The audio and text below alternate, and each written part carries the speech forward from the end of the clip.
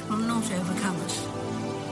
As dark as death can be, particularly for those suffering with grief, light and life are greater as we face the future. I'm Jim Watkins, and welcome to the Coronavirus Update for October 15th, 2022. In this continuing series, we bring you information on COVID and its social impacts, as well as physical impacts on people here in the United States and around the world. Where we stand today is much different from 1 year ago.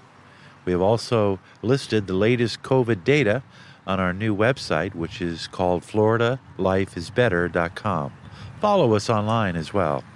This site has a link that allows you to verify the data, see for yourself what the numbers really look like, as well as the ongoing collection of information on adverse effects and litigation. Many studies now conclude much of the way we handled the pandemic failed hundreds of millions of people through often politically motivated decisions that had little bearing on public safety.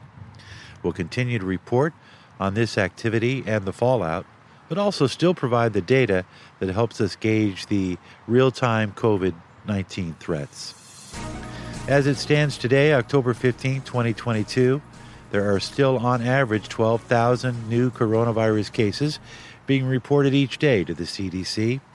At last check, the number of people dying from COVID-related illness stands at 211 and has been steadily trending downwards since August, when our last peak number of deaths was 512 on August 8th, trending downward since.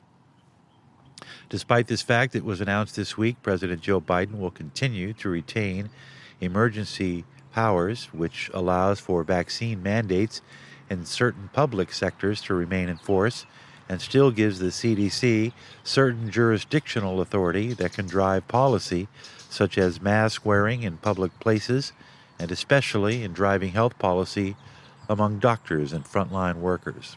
Most recently in California, despite the fact that as of October 14th, there are an average of 10 reported COVID-related deaths per day, it will now be illegal in California for any doctor to spread what they deem misinformation about vaccine safety. In other words, if a patient has an adverse effect from a vaccine, the doctor is not allowed to discuss side effects or even draw conclusions of side effects related to the vaccine, or they may risk losing their license to practice medicine in California. Meanwhile, on the other side of the world in China, there are still an estimated 200 million citizens under some form of lockdown due to ongoing zero-COVID policies enacted by President Xi, which calls for mandatory lockdowns when new cases erupt in places like Wuhan, Shanghai, and Beijing. According to the CDC data, China now reports an average of 15 people per day dying of COVID-related illness in a country of 1.4 billion people.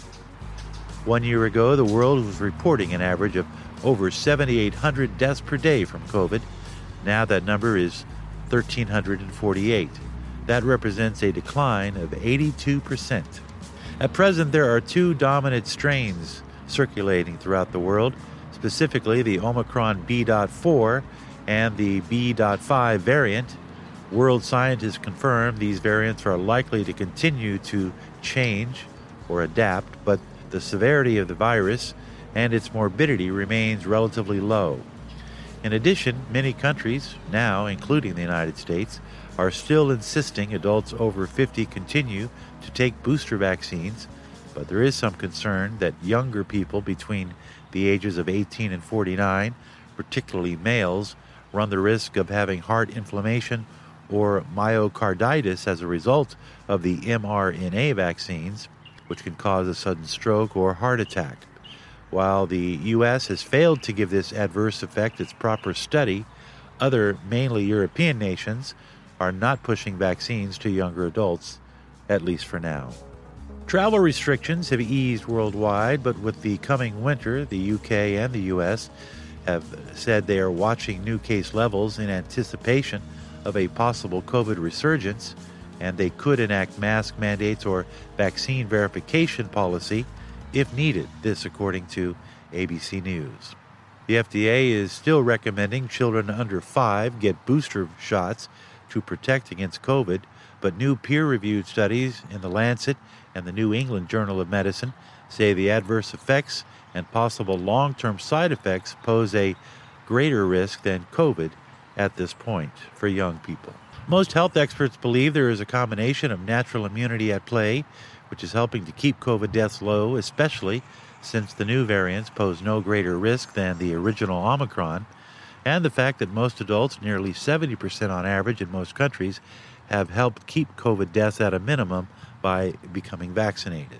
In the U.S., the CDC is still recommending self-isolation at least 5 days if you test positive or show symptoms of COVID-19. Also in the U.S., good news, hospitals are now allowed in all 50 states to administer therapy like monoclonal antibodies to assist in early recovery rather than waiting for the sickness to progress to dangerous levels, as was the early policy recommendation from the CDC.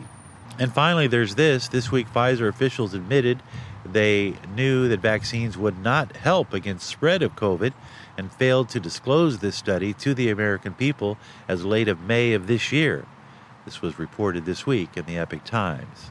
Moving forward, we will follow COVID news and provide you updates with information pertaining to the pandemic and its social impacts on all of us. The website, FloridaLifeIsBetter.com, lists COVID-19 links on the menu bar where you can see the latest statistics. Also, the effects of the vaccines, all provided weekly by the Center for Disease Control and Prevention. My name is Jim Watkins, radio journalist and also host of the Florida Life is Better podcast on Spotify and iTunes. Join me there, and also keep following the coronavirus update for October 12th, 2022.